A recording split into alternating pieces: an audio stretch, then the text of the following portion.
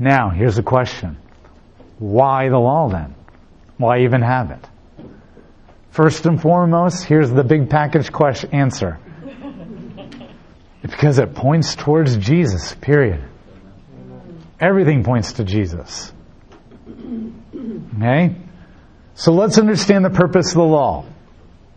The first purpose of the law, and these are all in the New Testament scattered around places, is this. I don't think we really truly appreciate how amazing Christianity is in a cultural, socio-relational kind of a way.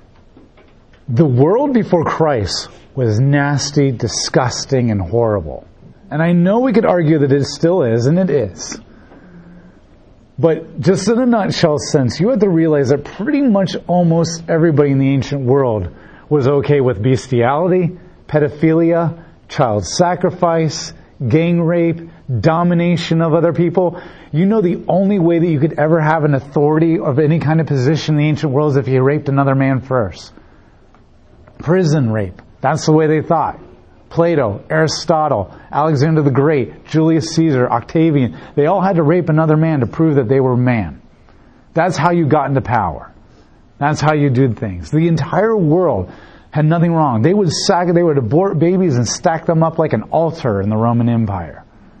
At least in our today, Planned Parenthood has no problem aborting babies, but they still throw them on the roof because they want to hide it.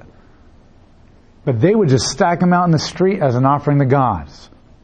And they actually believed that if the gods were sexual gods, they would actually have sex in their temples to turn the gods on so the gods would bless them more. That was worship to them. And we're talking about this, and I can go on, but I'm just going to stop there. But why am I telling you this? Because this was universally accepted as this is righteousness. When you're making a church service around this kind of stuff, this isn't just like, even today, a lot of people do this kind of stuff, but they hide it.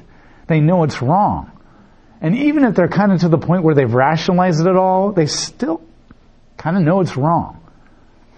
Christianity comes in the picture, and as much as the Catholic organization institution, I believe, became corrupted, the everyday normal Catholic people, there was some phenomenal Christians and Catholicism throughout the centuries. And they changed the world. D.A. Carson likes to say that there's two kinds of... I think it's D.A. Carson. I don't think it is. Anyways, it all begins to blur in my head after a while. Who said what? There's two kinds of... it was Francis Schaeffer. If you've never read Francis Schaeffer, you need to read Francis Schaeffer. Francis Schaeffer said there was two kinds of Christians in the medieval period. There was a Christian who truly was a Christian through the blood of Jesus Christ. And there was a Christian who wasn't a Christian through salvation, blood of Jesus Christ, but they had a Christian worldview and thought like a Christian because the world was so permeated by Christianity, they couldn't help but think like a Christian, even though they had not accepted Christ as their personal Lord and Savior and were atoned. Because when Christianity came to the world, the Christians changed the world, they changed the laws, and now we live in a society where most people think pedophilia is wrong, even though they're not a Christian. It's taken a long time to get people to accept homosexuality. They think murder is wrong. They think rape is wrong. There's always some weirdo people out there, but you have to realize that they're the exception, not the norm like it was in the ancient world. There's a book called What's So Great About Christianity, and he kind of details that shift too. Okay? So you have to realize that you're living in the ancient world, and all you know is that world. Everybody that you're with all the time is into this stuff. None of you have ever met your older brother in your entire life because the gods required that your older brother, the firstborn son, get thrown into a bowl that was heated up with a flame in the hands of Moloch, and the kid was liquefied instantaneously as an infant, and they would beat the drum so loud so they wouldn't hear the screams of the child as it got liquefied. That's what you're born into. Every single family did that. And you call it righteousness. How in the world are you going to know what righteousness really is? How are you even going to begin to even hope to please a God when you think that is righteousness? And when the Jews come out of Egypt, they're so thoroughly indoctrinated with Egypt, the first thing they do within 40 days is sacrifice to a golden calf. After God gave it to them. So what does God do with the law? This is what righteousness looks like. What do you do with your children when you first start raising? You start teaching them what right and wrong is. We all know our children are not born with an innate concept of righteousness. There's a little bit of it there, and C.S. Lewis does a good job of unpacking that in Mere Christianity. But real righteousness, but most of the closest thing they get to righteousness is if you punch them in the face, they'll know that's not right. But that's very basic. We hope our children go a little bit more beyond that kind of immorality. So you first revealed to them what righteousness looks like. And then why the Jews, when they got the law, said, yes, this is awesome. You go into school and your family in a Christian school and you tell them this is what the handbook says and they're like, oh my gosh. And that's just handbook.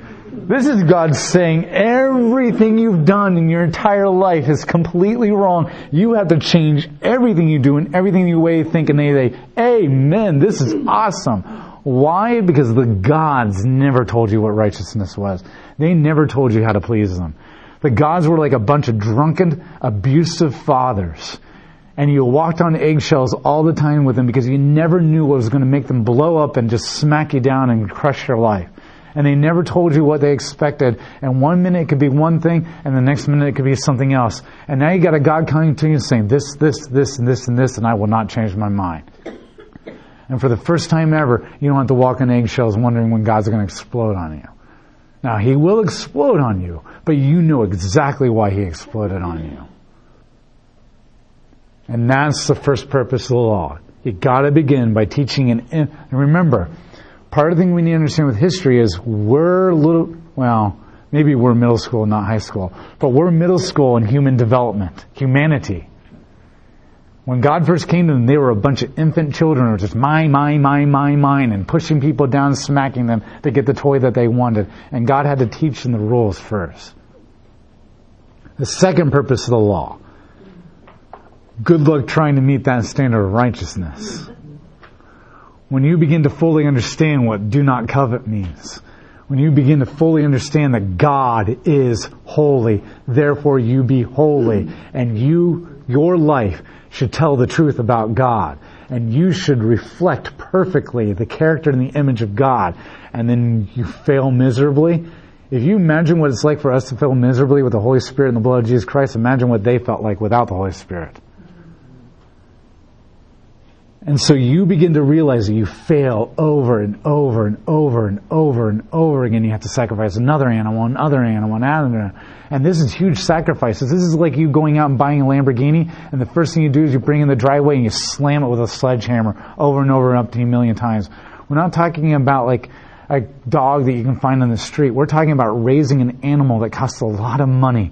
And you need it to keep the crops growing. Sheep, shear them to make money. We're talking about cows that you need to plow the crops. And you're taking this thing that you've invested all your money in, and you need this thing more than anything to keep your crops and your life going, and God tells you to kill it. And you have to do that umpteen times all the time because you keep failing miserably. You want to talk about low self-esteem in education. God is constantly telling you, you're wrong, you failed. That's not going to go over well in American education very well. Okay? And yet that's exactly what the law did. And God said, amen. And you fail enough times, what is it that you eventually do when you're frustrated over and over again? My kids just fail one time at school and they immediately do this. Most of us come from a generation where we try over and over and over. What do you eventually do when you just fail and fail and fail? You stop trying? But that means eternal damnation. You don't want to be eternally damned, so what do? You go get help. Right now it's kind of like, well, I'll take the C, so that means I don't have to go and try to ask help from a teacher that I'm scared to ask help from. But eternal damnation, you're going to ask for help. Unless you just don't care anymore. And so now you're crying out to God for help. And that's exactly where God wants you. That's the purpose of the law. To drive you into the arms of a God. And then eventually you begin to realize this isn't enough either. I mean, yeah, it's cool to rest in the arms of a God who loves you and take care of you, but at the same time, shouldn't true rest in God be more than just sinning all the time and sacrifice? Yeah, it's awesome to be in God's rest, as chapter 3 and 4 said. But I also want to be in God's rest without being a scumbag all the time too. And then you begin to look forward to someone who might actually be able to meet the requirements of God. And right at the point where you begin to figure that out, okay, you got this law, it comes in your life in 1446. And you go all the way up to 1000 when David comes in the picture. 400 years, you're told by God, you fail, you're a scumbag, you'll never do it. That's going to get pretty hopeless into people. And then eventually some people get it. Boaz, Ruth, Rahab, David. They begin to realize that I need God, and they begin to cling to Him, and they cling to Him, and they cling to Him. But they begin to hope for a better day where they can cling to God and rest in Him and still not be a horrible sinner screwing up all the time. There's nothing worse than sitting in Dad's lap and still doing horrible sins. Yes, it's cool to be in the lap of Dad, but you don't want to be doing that right by Him all the time. And so right at that point, that then David kicks in, you are a king and a priest forever in the order of Melchizedek. And bam, the prophets explode with messianic hope of a Savior who will come and actually meet the requirements of the law. And that's the purpose of the law. To drive me in the arms of a Savior who actually can do it. So in that sense, is the law good? Yes. Is the law perfect? Yes. I would not have known sin without the law, Paul says. But I also would have not known my need for a Savior without the law, Paul says. But can the law save me? No. And now that Christ is here, do I need a road sign pointing me towards New York anymore if I'm in the middle of New York? No. So why would I keep going back to road signs when everybody's looking at me like, you're already there, dude? And that's what he's saying about the law. The law was good. The law was perfect. The law was righteous because the law was meant to point you towards Christ. But now that you're right there smack dab in the middle of Christ and He's come, you don't need the road signs anymore. And Paul even goes so far to say the law was a tutor until better things come.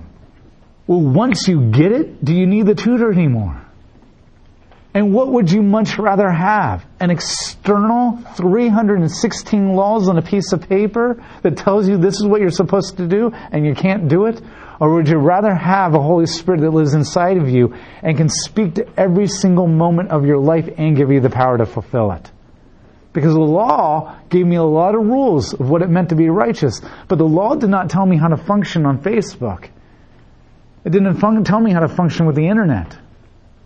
It didn't tell me how to function with this specific person in this specific area of my life who's coming to me at this very specific moment. It didn't tell me how to function on the road with a car and road rage. You don't get a whole lot of cutting off in road rage when you're horse and buggy. Okay? Unless there's other cars. And now I've got a Holy Spirit who can speak to me every single second and say, you say this to them, but you had me say this to that person over there yesterday. Yeah, because that was for them, but this is for them. The law can only tell you one thing. The law can convict me right then and there. The only time the law can convict me in the First Testament is if I happen to be staring at the laws right then and there when I'm committing the sin. But now I've got a Holy Spirit who says, it's not cool. And the law gave me no power for my life to change. But the Holy Spirit transforms me by the renewing of my mind. And so the question is, which one do you want? Now, do the 10 Commandments still stand? Yes, because the Holy Spirit tells me, don't murder that person and don't hate them. Not because a piece of paper told me. Do we still obey the Sabbath? Yes.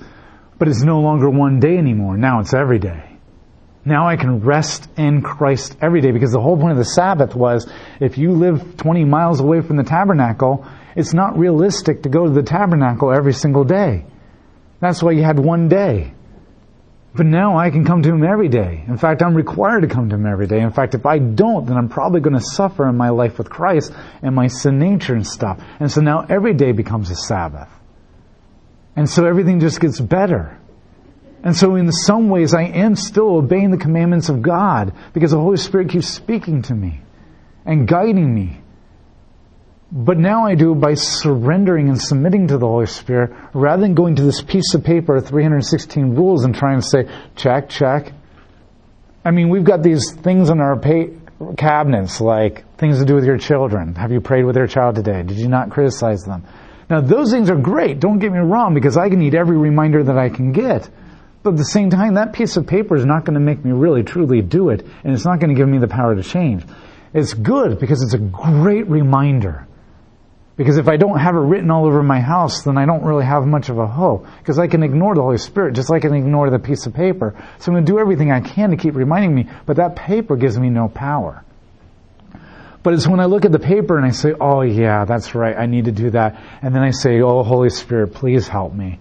Do it because I can't. That's where the real power and the change comes. Rather than just look in the paper and say, yeah, that's right, and then you walk away. And that's why the law is good, and this is what it says. So let's go to Romans 7. Chapter 7, verse 1. Or do you not know, brothers and sisters, for I am speaking to those who know the law. The law is Lord over a person as long as he lives. For a married woman is bound by the law to her husband as long as he lives. But if her husband dies, she is released from the law of marriage. So then if she is joined to another man while her husband is alive, she will be called an adulteress. But if her husband dies, she is free from the law. And if she is joined to another man, she is not an adulteress. So my brothers and sisters, you also died to the law through your body of Christ, so that you could be joined to another, to the one who was raised from the dead to bear fruit to God. Why are we no longer the law? Because that old spouse is dead, and we've been married to a new one. And that's why Christ can also be king and priest at the same time without violating the law, because he's not violating the law.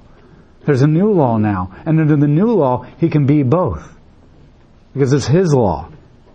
Verse 7, what shall we say then? Is the law sin? Absolutely not. So this is where Paul tries to say, we're not on the law anymore, but don't you dare go to the point and say that it's bad and sin either.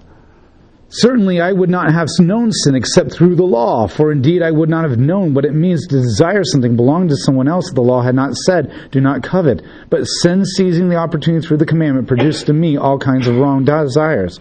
For apart from the law, sin is dead. And I was once alive apart from the law, but with the commandment of sin became alive, and I died. So I found that the very commandment that was intended to bring life brought death, for sin, seizing the opportunity through the commandment, deceived me, and through it I died, so that within the law is holy, and the commandment is holy, righteous, and good. The law just condemns you all the time. It will curse you, and it will kill you, and it will condemn you. Why would you want to go back to that? Now, is there a purpose for the law today? Yes. Because we're entering into a culture where people are beginning to lose what the idea of righteousness is. The other purpose of the law is, until that Messiah and Savior can come, then the law governs our morality. Because if you do not have people who will love God and obey they do not obey because they love God, because they do not know God, then how do you keep people morally obedient if they're not doing out of love? Fear of consequences. My uncle always said, the locks on your doors only keep honest people honest. If somebody really wants in, they'll get in. I've heard people say, the only reason I haven't killed this person is because I know I'll get caught and I don't want to go to jail. And they meant it. I had a friend growing up who always weighed, I'm going to get beaten for this if I do it. Is it worth it? Yes. If you do not fear the punishment, there's nothing that keeps us from disobeying. So why is the law still good today? Because it keeps a lot of immoral people in check who are not trying to be obedient because they love God. 2, it will help them understand what righteousness is.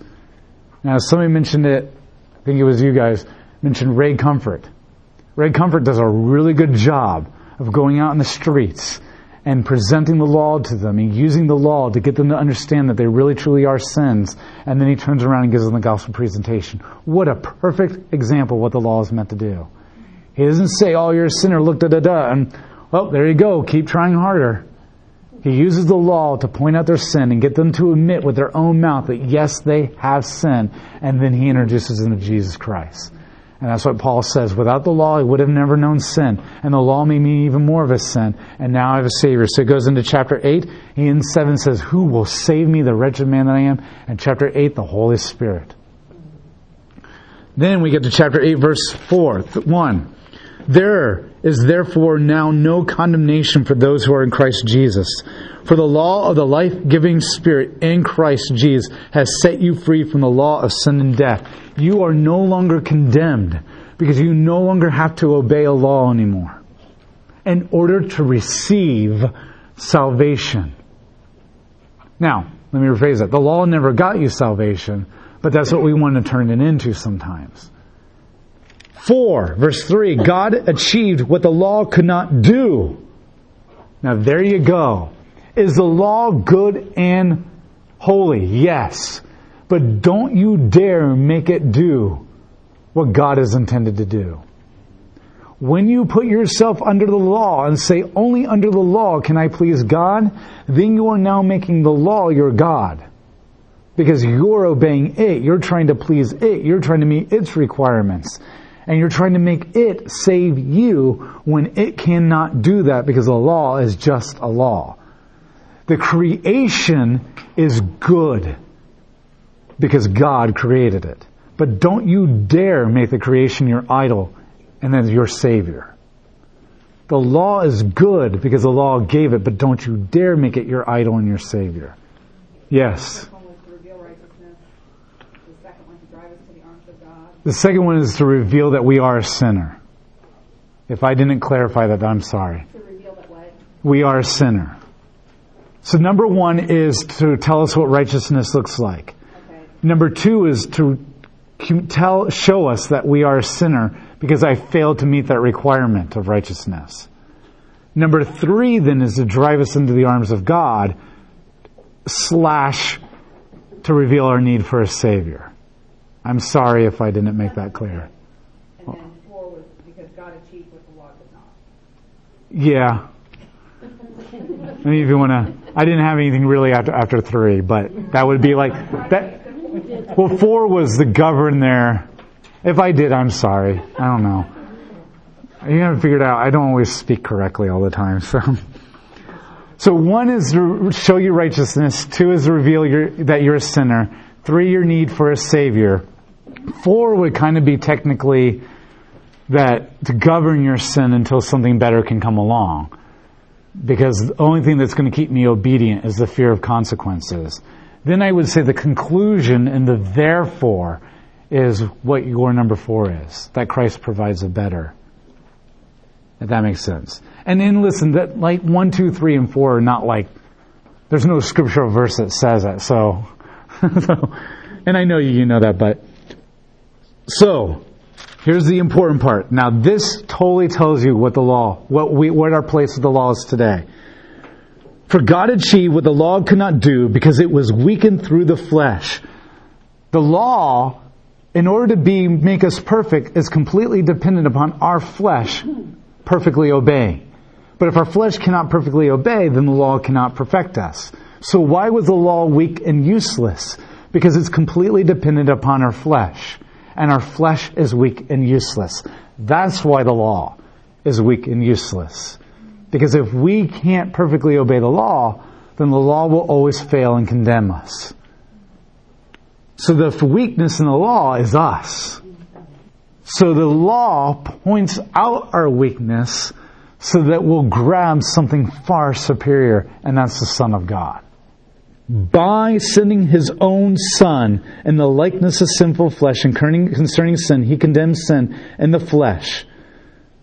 So He then became our curse, our death for us, because we're supposed to die under the law, because that's all the law does is bring death. But Christ became our death on our behalf. He condemned sin in the flesh so that the righteous requirements of the law may be fulfilled in us who do not walk according to the flesh, but according to the Spirit. That's the key. So that when I place my faith in Jesus Christ, I meet the requirements of the law.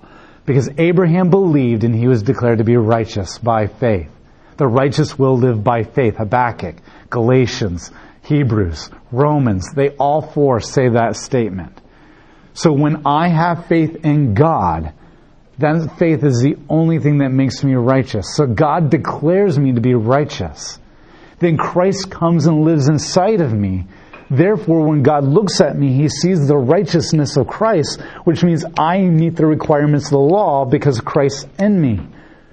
But then where I am justified, I am declared to be right before God because Christ is in me and fulfills all those requirements. Then the Holy Spirit enters me and begins to transform me and renews me, and He begins to make my life meet the reality of what God has declared me to be. And then as I obey and submit to the Holy Spirit, then I sin a little bit less today than I did yesterday, or maybe this month than last month, or maybe this year than last year. I repent a little bit more quickly this time than last time.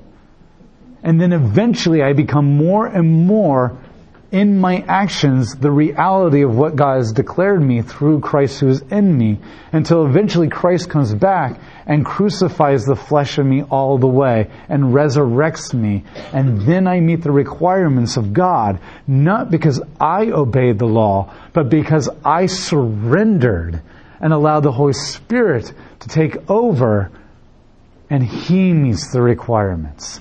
And then He begins to establish new habits and new patterns in my life that I then just begin to follow. Because I'm not making the new habits, He is. And then I just fall into them. And I can actually get into the biology and the mental thing that there's actually chemicals in your brain that match up with the spiritual reality of being transformed by the renewing of your mind.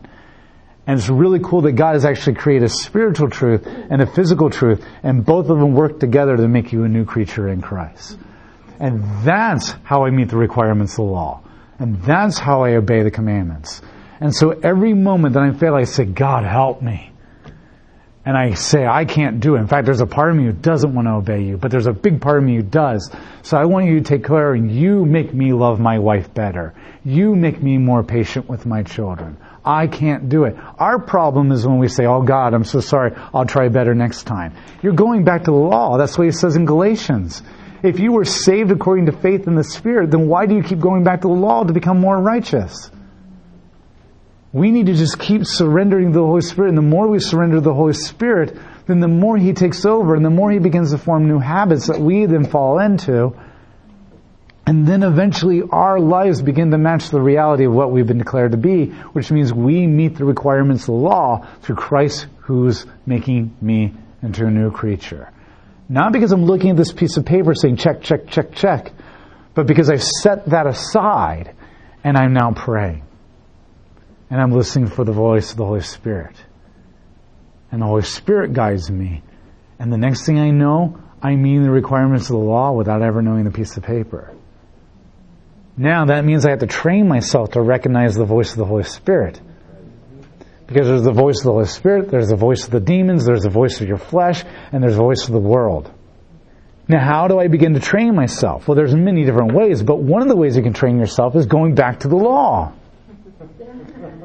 And I go to the law and I begin to ask the Holy Spirit as I'm reading, because it's easy to be in the Holy Spirit when you're sitting in your private of your room without distractions reading the Bible. And I begin to read the law. And I say, okay, no, God, you don't ask me to require, you don't condemn me because I'm wearing 50% cotton, 50% polyester anymore. But what were you trying to say to Israel by saying one kind of fabric only? Well, that was part of mixing things that do not go together. You got one fabric and another fabric. You got the Canaanites and you got the Jews, and you start mixing them together, and that doesn't do a good thing. And so now you start saying, what am I not supposed to mix myself with? And what are those things in my culture today that are not pleasing the Holy Spirit? Okay, no, I don't have my neighbor's donkey coming into my backyard and falling in a hole and breaking its leg anymore. And therefore the law says I need to pay for the life of the donkey and pay for all the crops or all the work that he's going to miss for however many weeks that it takes that donkey's leg to be healed. But what was the spirit of the law there? It meant that if something I did caused my neighbor to be hurt or out of work or whatever, then I do everything in my power to show him love and take responsibility and help him keep his life going.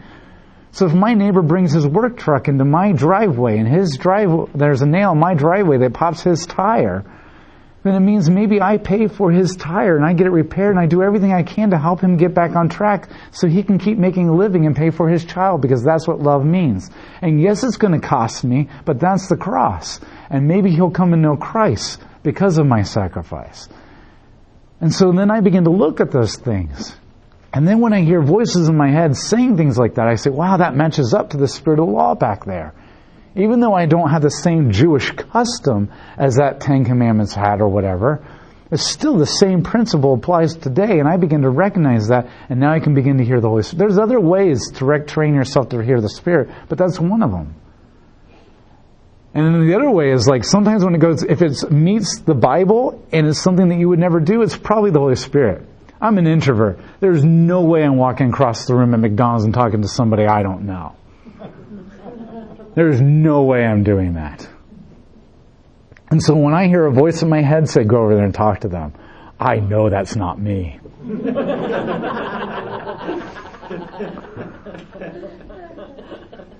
And that's one way that you can begin to train yourself to the Holy Spirit. If it agrees with the Word of God and yet is contrary to what you would selfishly do, it might be the Holy Spirit. So there's all these ways that you begin to train yourself. So in the way, therefore, the law is good because it can help me point out other people's sin in their life and point them to Christ.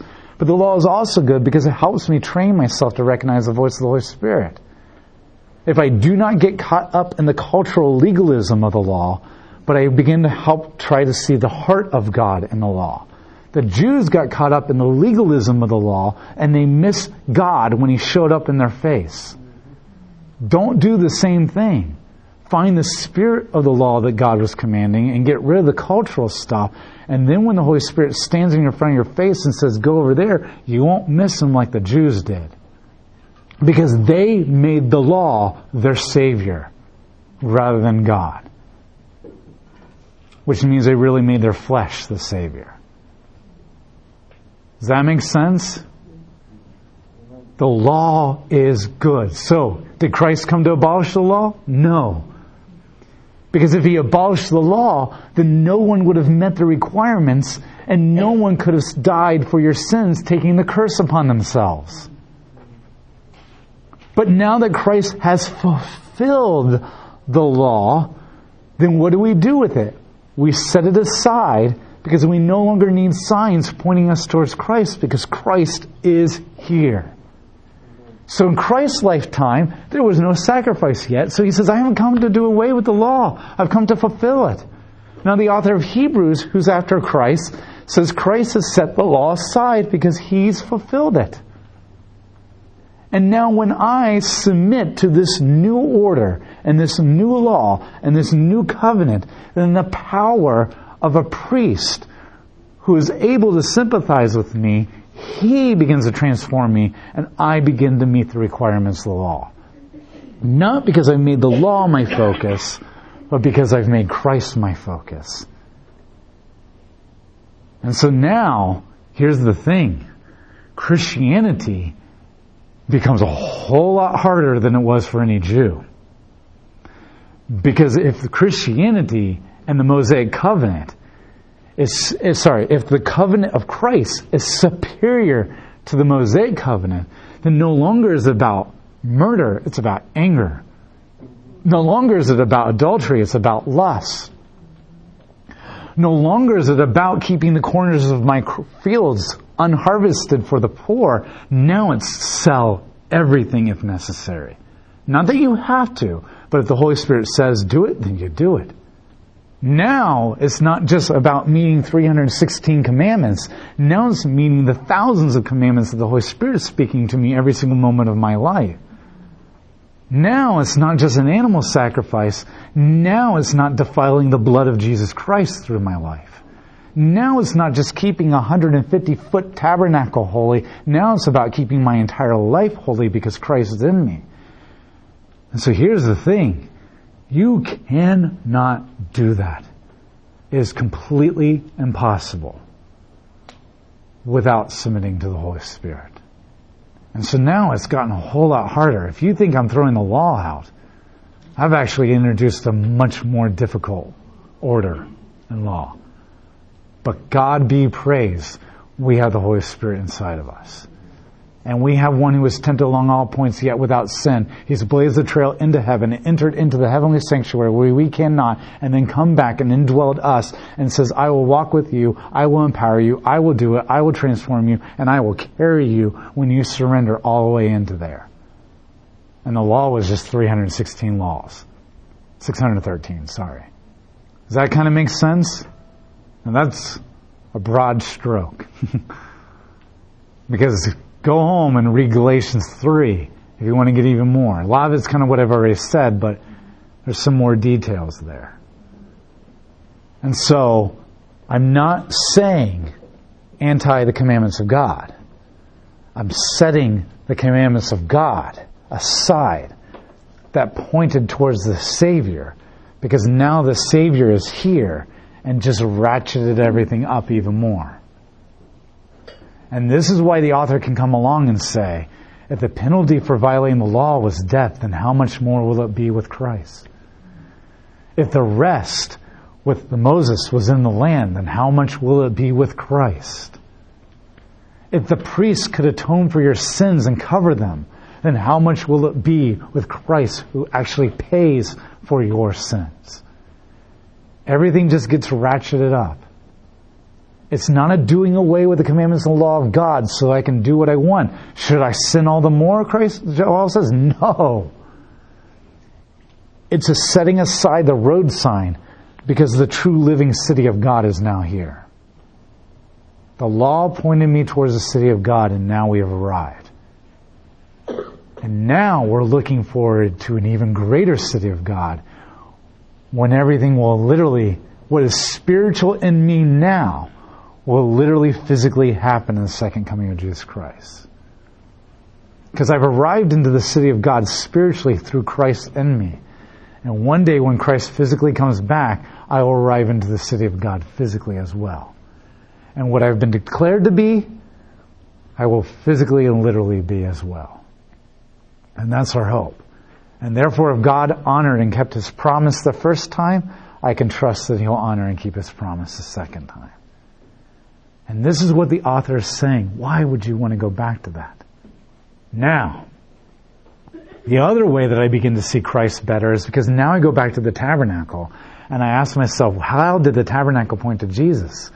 How did the pillar of fire point to Jesus? How did the Exodus point to Jesus? And that helps me better understand Jesus too, because that was the physical narrative that helps us understand the theological truth of what Jesus is today in the New Testament. And a lot of us, sometimes we feel like, okay, I got to hear that theology all over again because I kind of missed some points here and there. And that's why the First Testament and the Second Testament so perfectly fit together, because I have my physical narrative illustrating all the theological complicated arguments that are being made in the First Testament. Narrative will only help me understand God so much. Therefore, I need the theology of the New Testament to help me understand what God was doing.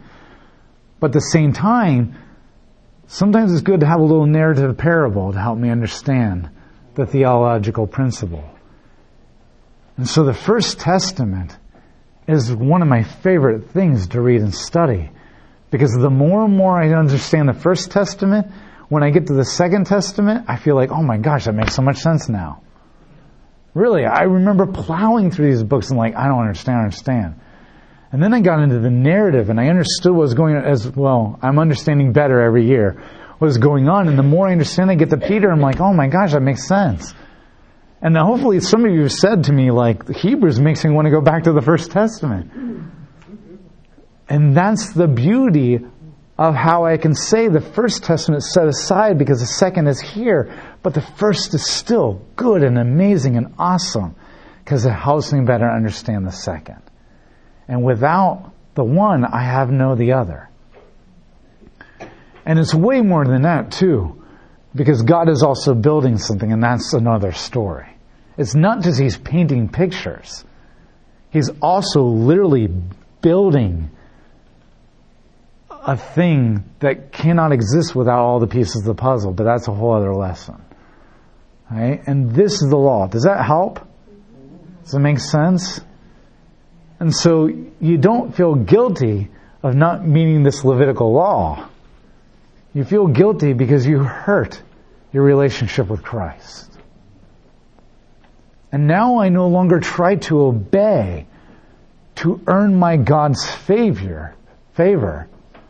I now obey because I just want to make Him proud. And this is what he meant by faith like a child. When your kids were young, all they could think about is you. They wanted to please you. They wanted to make you happy. They drew pictures. And they're made nothing better than for them to put them on the refrigerator. I mean, my girls paint pictures and they tape them to the front door so I see them the minute I come in the house. And then they get older and they just don't care anymore. And that's what it is. Faith like a child means that the only thing that's in my world is mom and dad. And the only thing I want to do is please them and make them happy. Then you get the teenager and they're just doing it because they don't want to be punished. Now, hopefully, that's not always true. But that's there. And then this is what Jesus is saying. You no longer obey because these rules said to, and you trying to earn the favor of God or escape some kind of punishment. That's behaviorism. And if you want that, go join any religion. But now you obey God because Christ has paid a horrible price to save you. And you don't have to do anything except just have faith in Him. And then He comes and indwells in you and begins to build a relationship in you. And no matter how many times you're unfaithful to Him, He is still faithful to you. And no matter how many times you divorce Him, He never divorces you. And He keeps working in you, keeps loving you. And you're so overwhelmed by a God who loves you like that. A God who is faithful to you like that. A God who is in your life like that. A Father who never abandons you and loves you like that. That you can't help but want to please Him and make Him happy. And you can't help but want to know Him better. And now what hurts you more than anything is not the spanking you got when you disobeyed, but the look on His face when you disobeyed. And that's what drives you. And that's why you obey. Not because the law told you to, but because the Holy Spirit and Jesus who are in you, you just want to know them more. And now, the more you're in the Word and the more you're praying, you don't try to make yourself more godly because you're trying to do this. Now you make yourself more godly because you spend more time with God. And the more time you spend with God, the better He looks to you. And the more you like Him and the more you desire Him. And then sin just doesn't seem to be as attractive anymore. And that's the key. Look, I did not know my wife as well when I got married as I do today. And the more time I spend with her, the more time I want to spend with her. And then not always. Sometimes we feel like we just want to run out of the house. But that's my sin. And that's her sin. But when we're both submitting to the Holy Spirit and we're both seeking the will of God, then the more we're with each other, the more we want to spend time with her. The more I know her, the more I want to get to know her. And now I don't come home because I'm afraid that she's just going to yell and scream at me because I stayed out all night without telling her. Now I come home because I can't think of anything more but to see the joy and the look on her face when she sees me. When the girls run to me and they're excited to see me. I know that won't last forever, but that's why I come home, because I want to spend more time. I got a next door neighbor who sits in his car as long as he possibly can before he walks in the house. And sometimes at 3 o'clock in the morning, they're yelling and screaming at each other. And my heart breaks for them, rather than a person who comes home and can't wait to get in that front door. And that's really the relationship we're supposed to have. And if that's what you can have with a sinner, then imagine what you can have with a perfect, almighty God Does that make sense? That's the gospel in a nutshell. And yeah, that's a big nutshell, but the gospel's big. And questions? Hey, when you go home, put some praise music in and praise Him, because that's the whole point. Okay, you need an outlet for that. Lord, I thank You so much for who You are. I thank You for Your beauty, Your love, Your compassion, Your power, the amazingness of who You are and Your plan. And as much as this makes us say, God be praised, and wows us, this is still just scratching the surface of Your gospel and who You are and what You've accomplished. Lord, give us the desire to know You more because of who You are. Because if all You were was King, we would fear You. But You're our priest, which means we can come and know You to receive compassion. But then we also then can appreciate You even more as our King, because You're a sovereign God who commands the universe and can handle all things. And You really truly can put at bay the world and transform us into a new creature. And we thank You for that. And I pray that You would harvest a deep love and desire in us, that in the same ways that if somebody paid all of our debts and gave us $1 million, we couldn't help to want to always please them. How much more should that love be a Savior who died on the cross for us to give us life and indwelt us? Grow that love in us. Grow that desire in us. And remove the fear of consequences and punishment and condemnation. Humble us and help us realize what we truly are without You, so that we can truly know what we can be when we surrender to You. And let us in our lives tell the truth to others about who You are. In Jesus' name, amen.